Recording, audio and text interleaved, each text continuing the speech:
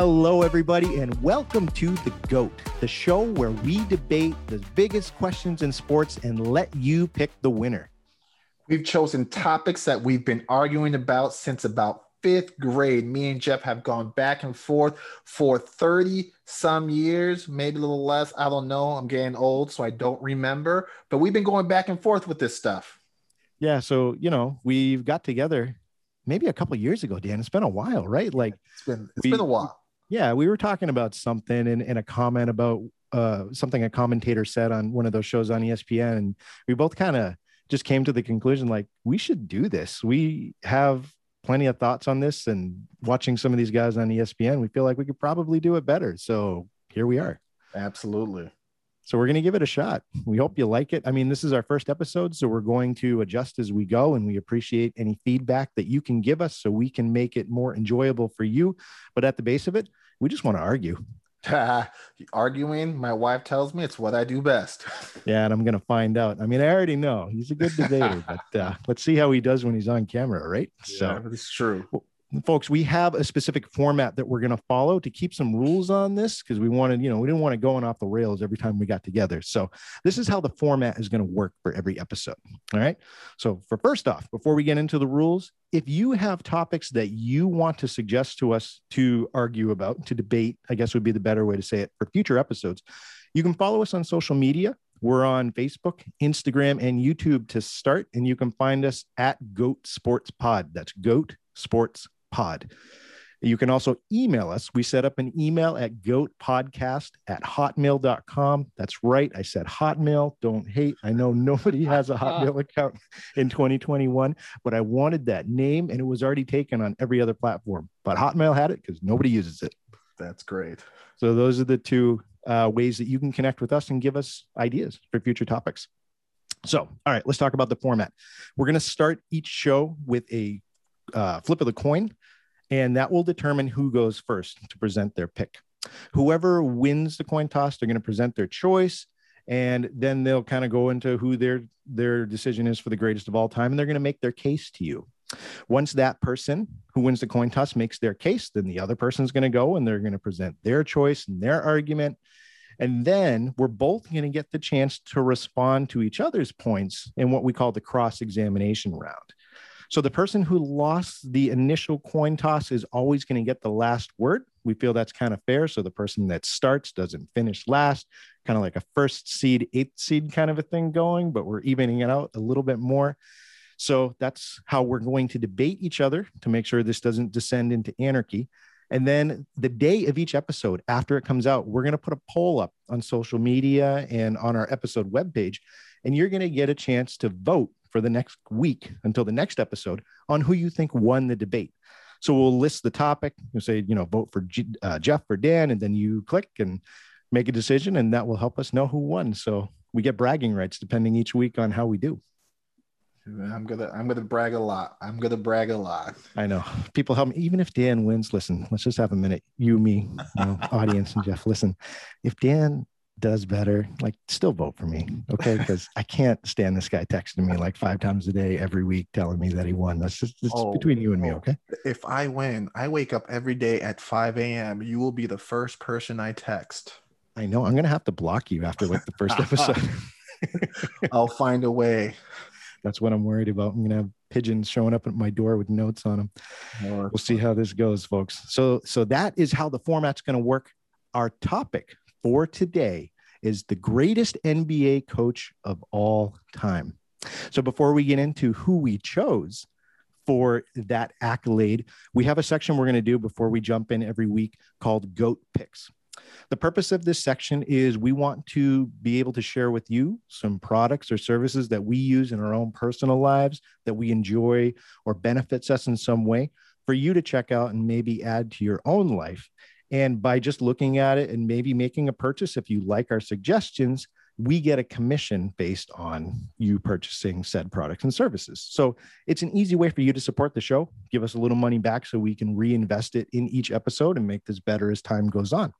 So for our first inaugural section of GOAT Picks, Dan, what do you want to share with the audience? Oh man, I'm sharing one of my top supplements. People who don't know me know I am a health buff. Like this is something I love and I'm passionate about.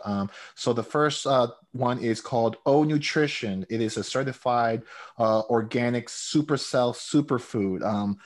I don't know about you guys, but someone like me, I kind of forget to fit in all my veggies and all my fruit. You know, I'm more of a carnivore than an herbivore. So I always lack on fiber and vegetables and fruit. But this is a superfood. It has sea moss. It's got Irish sea moss, bladderwort, burdock root, a bunch of stuff. It's going to help your thyroid. It's going to help detox you, boost immunity, joint support, anti-aging, you name it.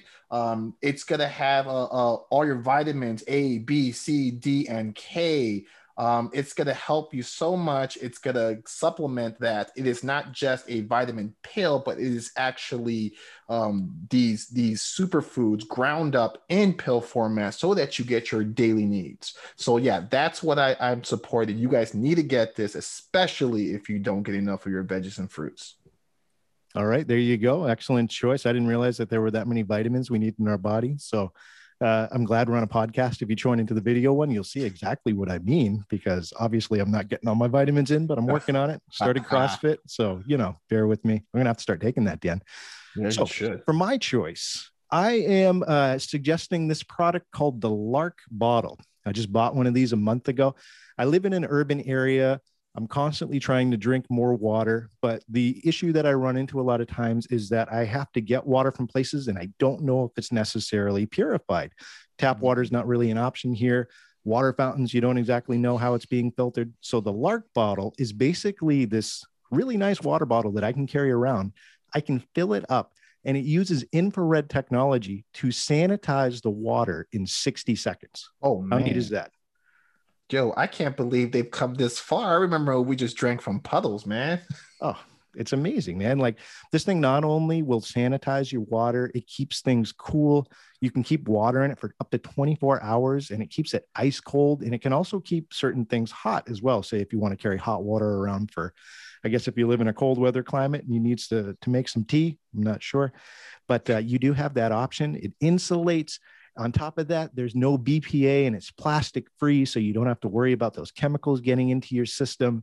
It works on a USB charger, so all you got to do is plug it in for 30 minutes and you unplug it and it lasts you. Mine ran on a week the last time I used it. So it gives me peace of mind when I'm walking around to know that I have a bottle that's going to clean my water no matter where I'm getting it from the source, so I can keep hydrating and feel safe at the same time. So check out the Lark Bottle.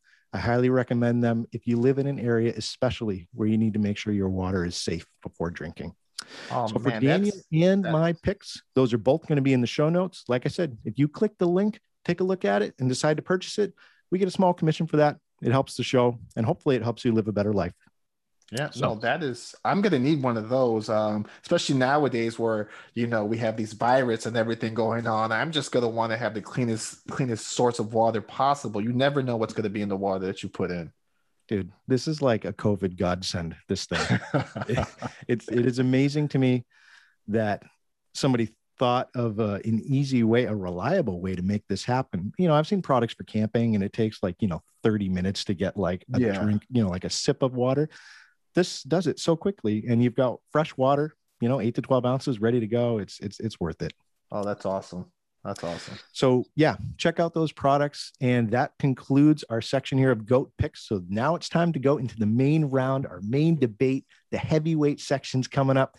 Our topic for today, the greatest NBA coach of all time, Phil Jackson, Daniel's choice, versus Red Auerbach, my choice. Who wins? You're going to get to decide. So this is the part in the show where we do a coin toss. I have on my screen a digital coin because we are separated by thousands of miles, Dan and I. And Dan, I want you to call it in the air, heads or tails. Tails never fails. Tails it is. Oh man, you see, you should have called it, Jeff, because this is not a debate. I've been letting Jeff know that this is not a debate. This is just a matter of statistics. And the statistics never lie. And by the way, folks, I'm going to be a gentleman. We decided when we formatted the rules that when the other side is presenting their case, that we would very kindly avoid any coughing, swearing, interjecting, throwing chairs at the screen, anything like that. We're gentlemen, so we're going to present a gentlemanly argument. So I'm going to be real honest. That is going to be the most difficult part for me, to stay quiet when I think someone is wrong. Well, we all have to grow in some way, sir. So let this be yours. All right. All right. So, all right. Phil Jackson. Well, like I said earlier, the numbers do not lie, right? When we think about someone who's the greatest, it is not just the impact or generational influence someone has. No, because when we're talking about the greatest coach, we're talking about literally who has the best statistics in coaching in the NBA as far as history is concerned. So, Philip Douglas Jackson, also known as Phil Action or the Zen Master, depending on who's calling him whatever. Born September 17th. I share that birthday, so automatically he's a great man for being a Virgo. So let's just throw that out there for guys who heard that. September 17th. If you want to send me something for my birthday, I'm plugging that in right now. Anyway, back to Phil. Phil Jackson has 1,640 games under his belt. 1,155 wins and 485 losses. That is a percentage of 70. He has a win percentage of 70, which is the highest in NBA history. So that alone puts him as the most winning coach in NBA history, not total wins, but winning percentages. He's got 333 playoff games of a record of 229 with 104 losses, with a percentage of 68.8, which makes, let's round up, 69% winning percentage in the playoffs. He's got a coach of the year. He's got 11 championships with 3 three-peats and then a double. He has the greatest win percentage in the NBA, with Red being 13th in winning percentages, with 221 games less than Phil Jackson. He's number 1 in playoff wins with the 229 versus the 99 of Red. He's 3rd in playoff win percentages. He's never had a season under 500. With any coach over 500 games or more, he's the only coach to win 10 championships. In fact, he's got the most championships in any North American sports ever, in all North American sports. All right.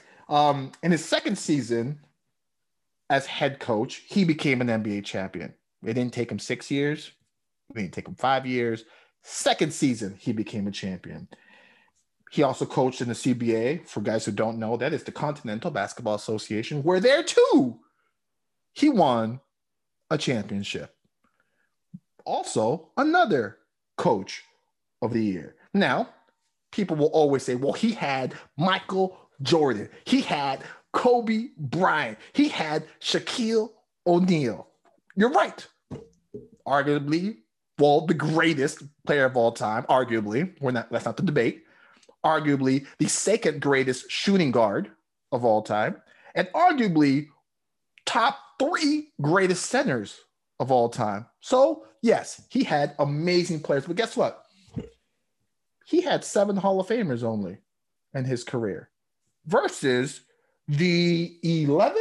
Yes, the 11 future Hall of Famers that Red coached. All right. On top of that, he had people to deal with like Dennis Rodman. He had to control the worm. He had people like Ron Artest, also known as Meta World Peace, to deal with. These are people who weren't easily coached, but for some reason followed their coach. All right. He had to deal with the greatest players in the NBA and having to deal with egos, putting them together and making them work as a team. He made the triangle offense very debated as a good offense, just as is. Not a fan, just throwing it out there, not a fan of the triangle, but he made it work. And he made it work with two of the greatest scorers of their time, Michael Jordan and Kobe Bryant.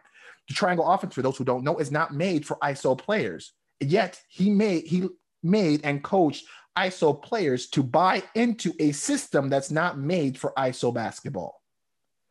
He elevated Michael Jordan's game from being just a pure scorer to someone who started averaging 6 assists along with his scoring. He elevated those games also for those players, people like Michael Jordan and Kobe Bryant, to be all defensive first teams. Phil Jackson, when you come with just numbers, nothing that's outside of basketball, the numbers do not lie. On top of that, Phil Jackson had to contest against his manager who was trying to out him. I'm sure everyone saw The Last Dance. If you haven't seen it, I'm plugging that in too. Go watch The Last Dance. His manager is trying to out him, and he's still able to coach and win championships. All right. There was a time where he had 2-3 Hall of Famers at one time. So people always say the Bulls were one of the greatest teams ever assembled. But Phil Jackson also had more teams to compete against. He didn't have to compete against a handful of teams. The amount of competition that Phil Jackson had to go against was much greater than that of my partner over here's selection. The competition was greater. The athleticism was greater. The adversity was greater. He didn't have just one team to deal with. He had many. So, my friends, as I conclude my argument, at the end of the day, we need to look at the facts, right? If this is a courtroom, we look at the facts at hand, not anything allegorically, nothing that can be placed outside of basketball, but just numbers. The numbers do not lie. And with that, I thank you guys for your vote in advance. And I'm sorry, Jeff. Statistics tell the truth, the whole truth, and nothing but the truth. I pass it on to you, Jeff. Daniel, I'd like to thank you for that. Not so feeble attempt at trying to position Phil Jackson as the greatest NBA coach. And you made some fair points. I will give you that. And I think some credit is due. But look, you are making the case that the greatest coach in NBA history should be all about the numbers. And while I'm going to give you some numbers about why Red should deserve that, there are other intangibles I want to point out to the fine people listening to this show. Because when we talk about the greatest, we're not just talking about the numbers. We're talking about the impact you leave on the team that you're in charge of and on the league as a whole. Now, I'm going to give you 3 reasons, Dan. 3, why Red Auerbach deserves to be known as the greatest coach in NBA history. Let's break them down.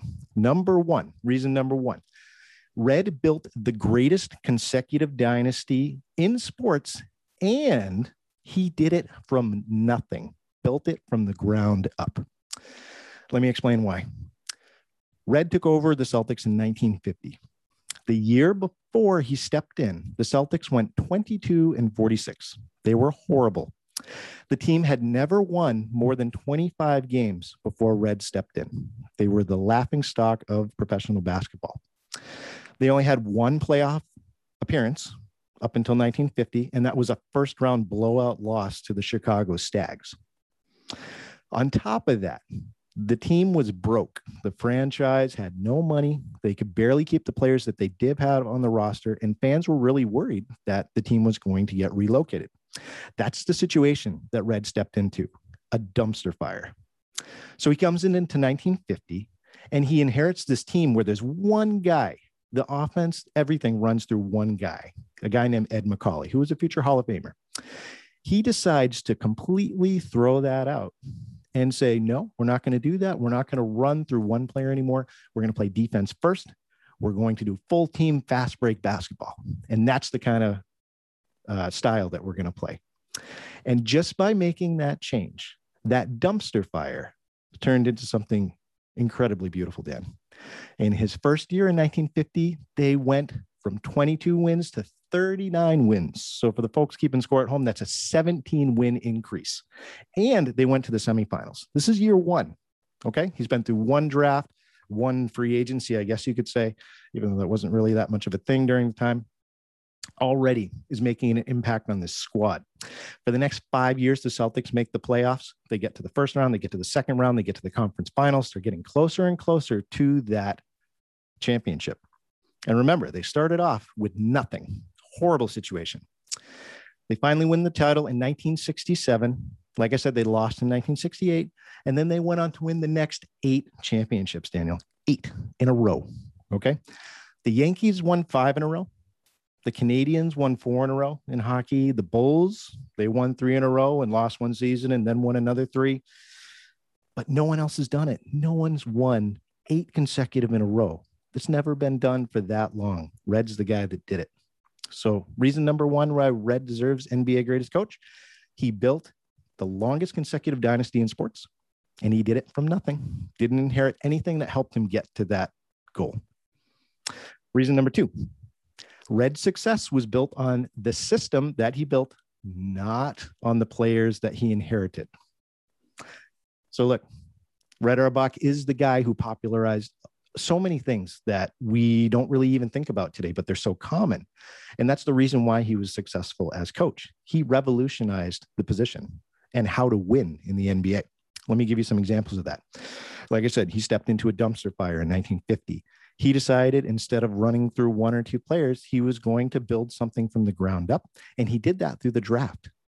So he was the first the first coach to really take that approach and say, we're going to grow through our draft picks and develop them. And there were reasons why a lot of NBA teams didn't do this during the time, but this approach was revolutionary for the time period. And he was very good at drafting. Just to give you some names that he drafted in the first decade as Celtics coach during this 8 consecutive titles: Bill Sharman, Hall of Famer; Bill Russell, Hall of Famer; Tom Heinsohn, Hall of Famer; Casey Jones, Hall of Famer. In fact, 14 of his draft picks over this time period went on to be Hall of Famers. He developed these guys and they turned into the greatest players in league history. He committed to building a system based on his picks and developing them and cultivating their skill sets. And he did something unheard of during the time period, just to show you how committed he was to this draft growth system. He traded a future Hall of Famer, Ed Macauley. He traded him for a draft pick, which he used to take Bill Russell. And at the time, that was unbelievably upsetting to a lot of fans, that they would trade this guy who was a lock, who was the team cornerstone, for an unknown player, even though he was certainly, a lot of people were excited about Bill Russell. So reason number 2, the system that he built is why he found his success, not the players. Oh, I have some other points I want to make on that too. I'm sorry, I lost my notes here. So yeah, number 1, he popularized building through the draft. Number 2, he was the first coach to build strength and conditioning into a team's actual system of being able to improve. So he started using the fast break. He started using high defensive pressure systems, and he needed players who were in top shape. So he was the guy who started saying, you know what? No smoking in the locker room, no drinking before games. You have to participate in daily conditioning programs. And this was something, again, that no one else was doing. And he instituted this to be able to have the most fit players in the league. Tell me which team, Dan, doesn't have a system like that nowadays, hypothetically. Just to give you an example of what the Celtics looked like to opposing teams during this time, I found this quote from Dr. George Pransky. He's a sports physiologist. This is what he had to say after talking to several players who played for the Celtics during this time. Quote, "The Boston Celtics were renowned for being the best conditioned and toughest team in the NBA. It was highly noticeable that the Celtics would leave opponents during the 4th period and close out games with an envious freshness, No signs of tired legs on the jump shots or lack of speed or power on the court. In fact, their awareness, concentration, and accuracy on the fast break, their trademark in the last stages of the games, became a disturbing distraction for all opponents. There's several players who went on record. Tom Sanders was a player during this time, and he said the Celtics were the best conditioned and the toughest squads that he had ever played on. So he built around the draft, popularized that. He instituted strength and conditioning systems for players. He pioneered that. And reason number three, he popularized team play in terms of the systems that he built. Remember, up until this point, if you look at the NBA, it was all about getting the ball down low to one or two guys, and they would just put it up. So George Mikan, Bob Pettit, Ed McCauley, those guys were the system, the style that worked in the NBA. Red comes in and he takes a sledgehammer to that. And he decides, I'm going to build a full team, each with their own specialties, to be able to work together to win a championship. So look, just to give you some examples, Bob Cousy, he brought on. Bob Cousy was one of the best players in the 1950s. He was known as the hardwood Houdini. He added around him Bill Sharman, who was one of the best sharpshooters of the 1950s, to complement Cousy's floor general skills. Then he adds Bill Russell, who's the defensive anchor and the rebounder. And then he adds Tommy Heinsohn and Casey Jones, and they're the athletic complementary pieces around him. It wasn't just about one player anymore. He got rid of that system, remember, when he traded Ed McCauley. So now he's got all these complementary pieces that he's putting together, these specialists, to make a winning squad. On top of that, he was the guy that popularized role players, like the sixth man coming off the bench to keep the momentum going when the stars went to the bench. He was the guy that used veterans to be able to fill those slots. He signed John Havlicek, Frank Ramsey, Don Nelson. All these guys other teams had let go or were willing to trade because they thought, these guys can't play a full game anymore starting. What do I need them for? And Red brought these guys on and said, these are my sixth and seventh men off the bench. They're going to keep the game going. They're going to keep the momentum up. Again, pioneering concept. Red was all about team play. And that is something, again, that was pioneering for the time period. So that's number two. I just want to recap here. Number one, we talked about how it's important that we realize that Red stepped into a really messy situation and built the greatest consecutive dynasty in NBA history. And his success came from the systems that he built and popularized. He was a pioneer. And the third reason I'm going to give you, most importantly, he left an impact on the NBA that was greater than any other coach. And that needs to be taken into account outside of the numbers. Absolutely. He changed how coaches built winning teams. He focused on defense, conditioning, player skill sets, psychological edges. There's some fun stories about Red as a coach. Like, for instance, he would turn off the hot water in visitor locker rooms during playoff games just to give them cold showers before they were going onto the court. He would trash talk coaches and opposing players while they were on the coach to try and get in their heads. And this is something we don't tie into Red a lot, but he received more fines and was ejected more often than any other coach in NBA history. So that was a tactic that he used very effectively. And he never missed the playoffs during his time as a coach. So for those three reasons, Red Auerbach definitely should be considered the greatest NBA coach of all time.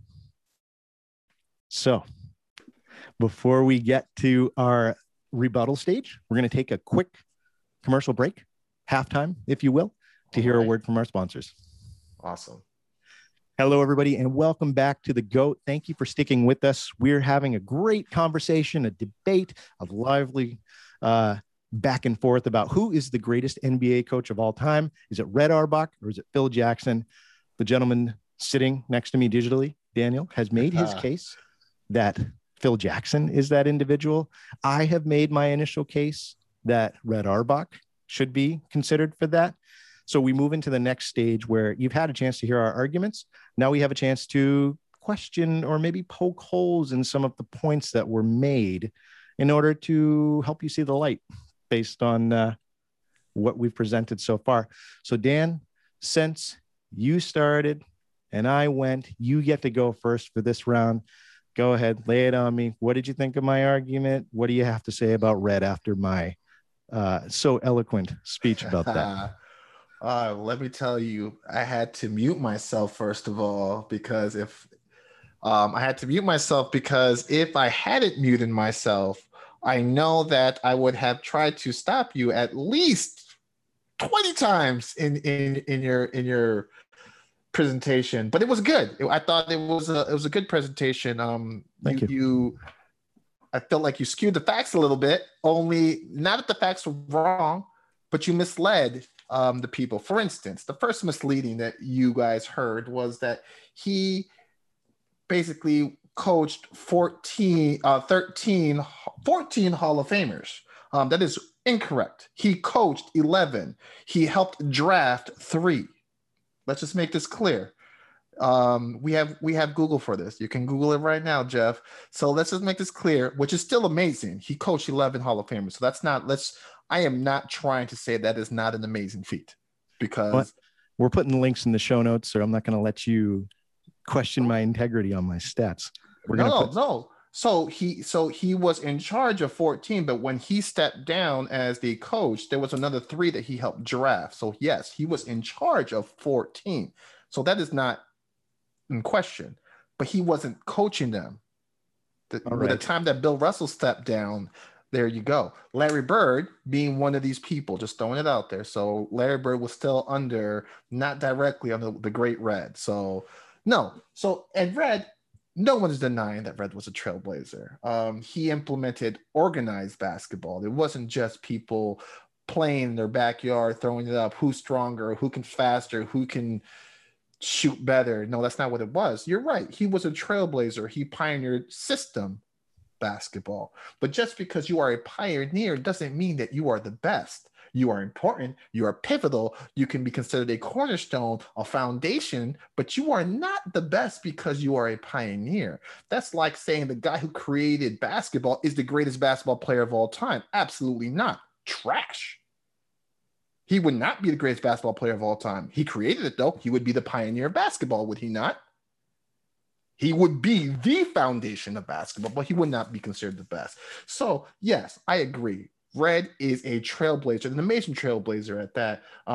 Picking draft picks that were unlikely, putting, the Negro player up front and center. So, yes, I think Red is amazing. But I love how he points out this whole playoff thing, but people got to remember from 1951 to 1956, Red had a losing playoff record, 10-17.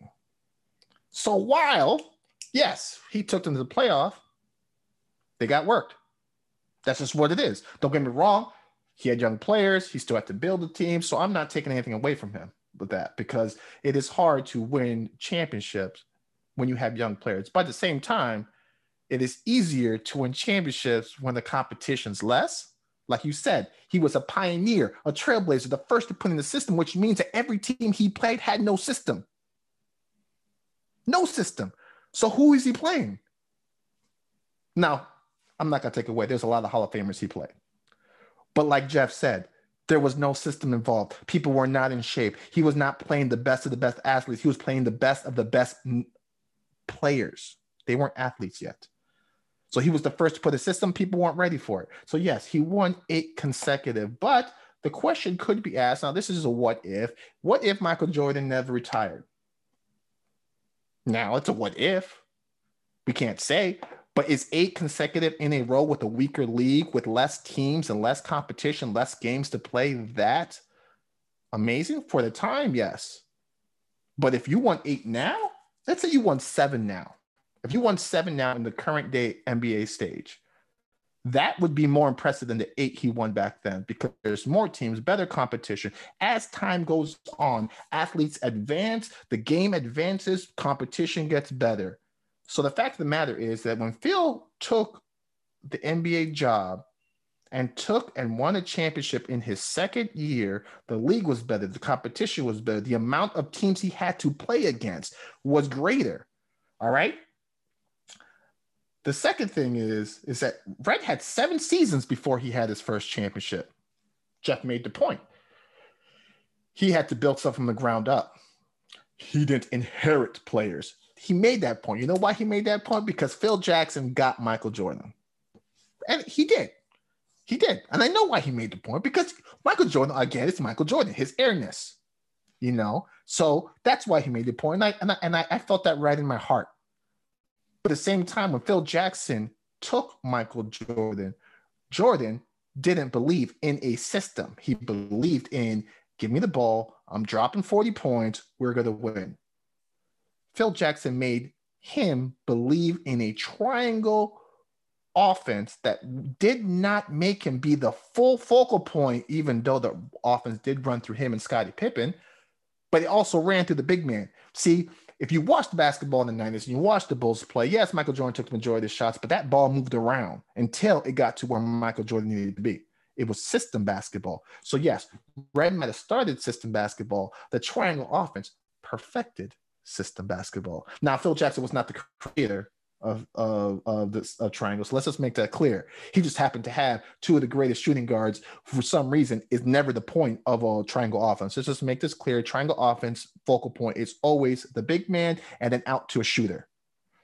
It just so happened the ball moves around so well that it allows anybody who gets the ball to be in a one-on-one position. And if there's a double team coming, someone's going to be open if the rotation moves correctly.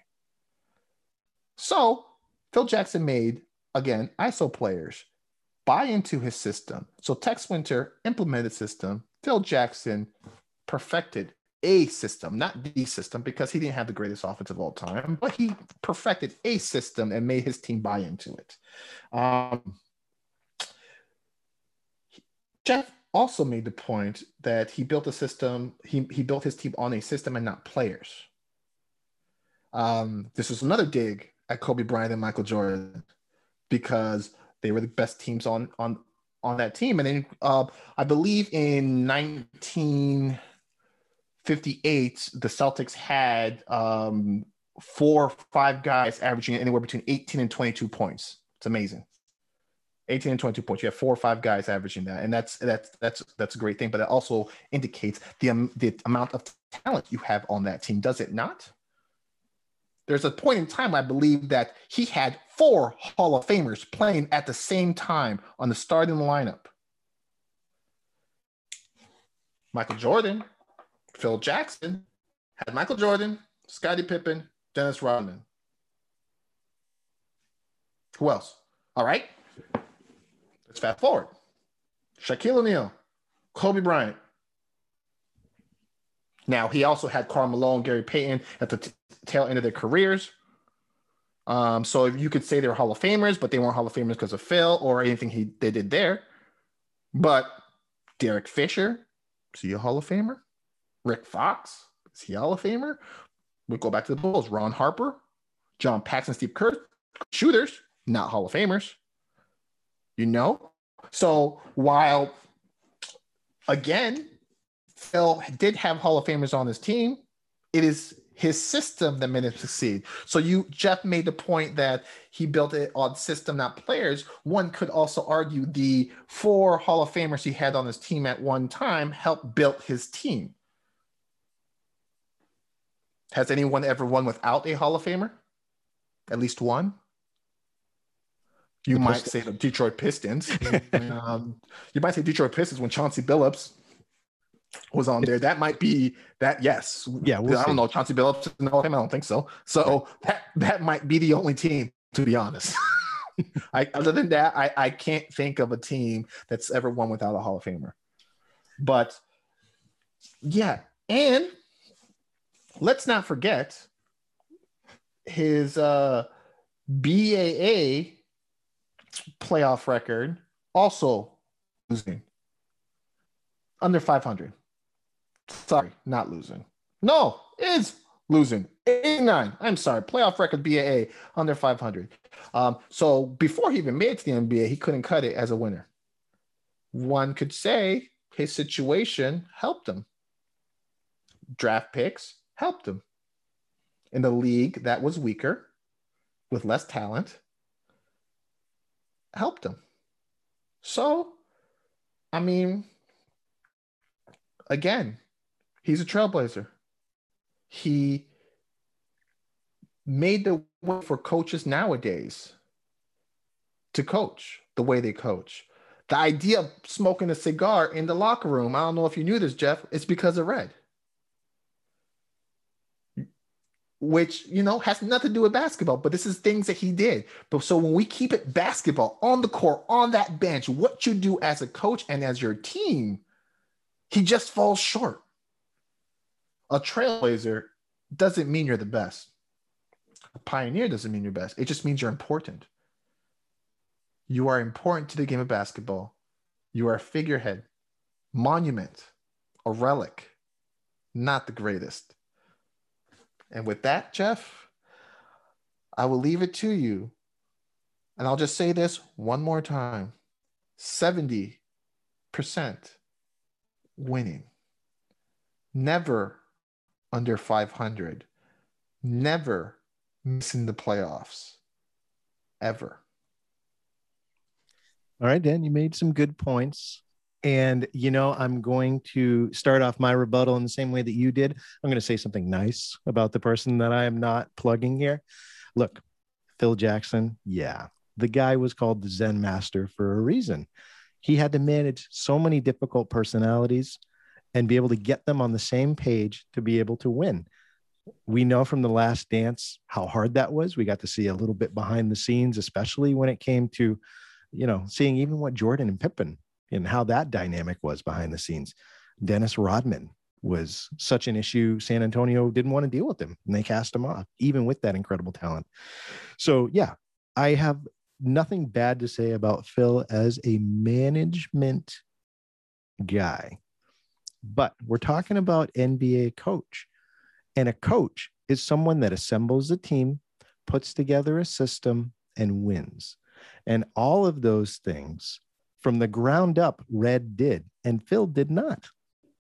So let me go through some points just to illustrate that.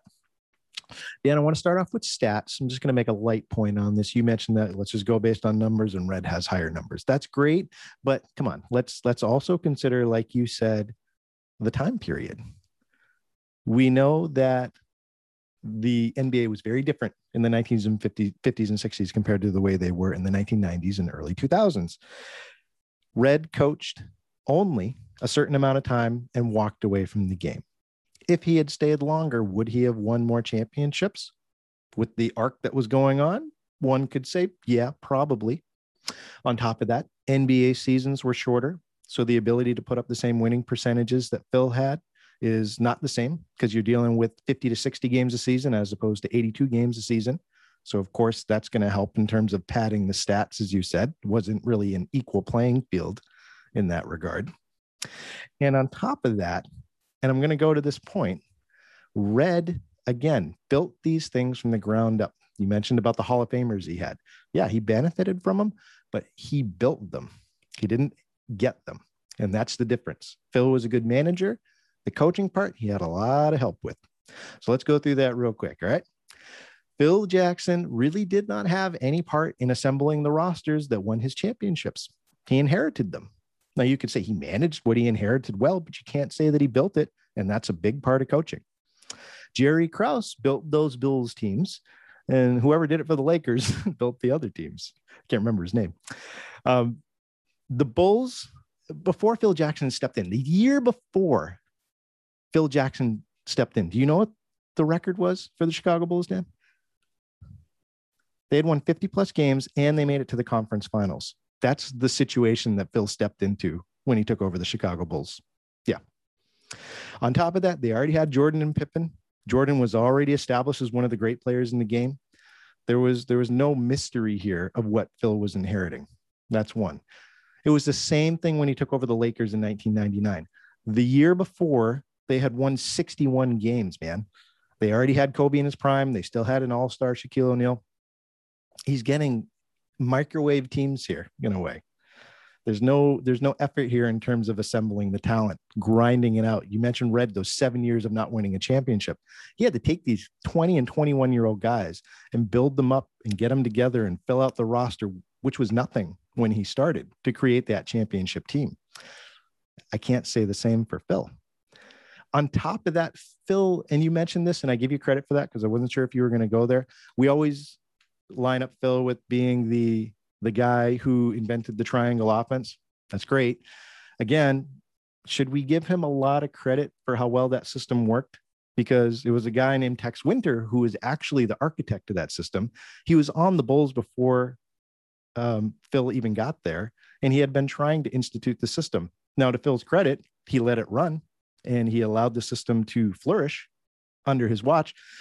But it's not like he was the genius that came up with this strategy, unlike Red Auerbach, who pioneered fast break offense and high defensive strategy pressure tactics. That's Red. We can't say the same for Phil when it comes to triangle offense. And just as an added note here, Dan, when Jackson took over the Lakers, guess who was his assistant coach? Called up Tex Winters. So who was managing the triangle offense in LA? It was his trusted assistant again. So look, overall, Phil Jackson is the Steve Jobs of NBA coaches. He can oversee an organization and he can bring it all together, but he didn't build it. And that's the difference. And that's what a coach should be graded on. Any other points I want to make? You could look at the Knicks under Jackson once he finally got the reins of being able to build a roster, and what a dumpster fire that was. Let's separate management and coaching. All right. It's fine. I'm just, strike that from the record. Fine. That's fair. But Dan, I'm going to leave you with one last question. This is the final thing I'm going to say in my rebuttal. Can you tell the fans at home, what is the name of the award that we give the coach of the year every year in the NBA? What's that named? Don't be annoying. The Red Auerbach Trophy. Yeah. It was named after him for not just the most consecutive wins, but at the time, the most wins. So it was actually more named from her having the most wins, even though that was surpassed. It was named. That's why it was named. Yes. So, and yeah, I mean, you just need to separate management and coaching. Obviously, Phil, you said Phil's a good manager. He's not. When he went to New York, we know what that was like. So no, he wasn't a good manager. So strike that from the record, guys. Fair enough. Red had complete control, and in some ways that's an advantage because then you can build it completely from the ground up. So some people can do that. Yeah, I don't think Phil has that skill. Well, Red, I would give that to Red all day. He had a vision, and I'm not in no way trying to knock Red. Let's just make this clear. Even though I really poked at him, I am not trying to knock him. Like Jeff said, the award is named after him for a reason. And he did something that to this day is not easy to do with a better, more talented league. It's not, because he managed and coached. We see that fail time and time again. We see Doc Rivers fail. He couldn't get over the hump. We see it fail all the time, and he did it, and he's the first of that. It's a lot in today's NBA, and we do have to keep that in mind. We're dealing with different decades, but I guess back to the point, the topic for the show, the greatest NBA coach of all time. So you've heard Dan's arguments for Phil Jackson. You've heard mine for Red Auerbach. We're going to give you the opportunity to let us know who you think made the stronger argument and who you think is the greatest NBA coach of all time. So we would invite you to follow us on social media. We're going to put the poll up the same day this goes live, and we look forward to your feedback and to your votes, and so we can see how this came out. Just before we close up, Dan, real quick, can you talk to us a little bit about how people can connect with us? Yeah, man, you guys can connect through Instagram and Facebook right now, and YouTube if you want to see us, if you want to see what our ugly faces look like. My unshaved, bald, aging self, and Jeff's magical hair. I'm telling you guys right now, he's had the same hair since grade school, and for someone who's lost his hair, I am jelly. For sure. But yeah, no, Instagram, Facebook, or YouTube will be up. Make sure you guys vote, support us, and tell us, what you guys want to see, what debates you want to hear. We have tons of ideas, but obviously we want to give you guys what you want, and no sport is out of range. If you want us to debate cricket, which I don't think you do, we'll debate cricket. Yeah, we'll do curling, we'll do anything, man. Yeah. Just anything you guys want, just let us know. We listen, we hear, and we'll definitely do what you guys want to hear. Absolutely. The account handle that you can find us on for Facebook and Instagram and YouTube is at Goat Sports Pod. That's Goat Sports Pod. And again, our email, which you can find us on, it's very simple, goatpodcast@hotmail.com. So we look forward to your feedback. We want to meet the people that are listening. So connect with us. And before we close, and before you go and make your vote, who won, just real quick, Dan and I, we got a lot going on. You know, we've got a lot of irons in the fire in addition to our 9-to-5 jobs. So to give you a chance to connect with us more, Dan, do you have anything you want to talk about? Anything you are currently doing where people can get to know you a little bit better? Yeah, for sure. Like I told you guys earlier, I'm a big fitness and health nut, me and my wife. So we have our own business called ECT Fitness, Endurance Cross Training Fitness. You can find us on Instagram or Facebook or we TikTok, or you can email us at endurancecrosstrainingfitness@gmail.com if you want help or points. We do personal training, both virtual and if you are in the Maryland area, we do at-person training also. So that's what we do.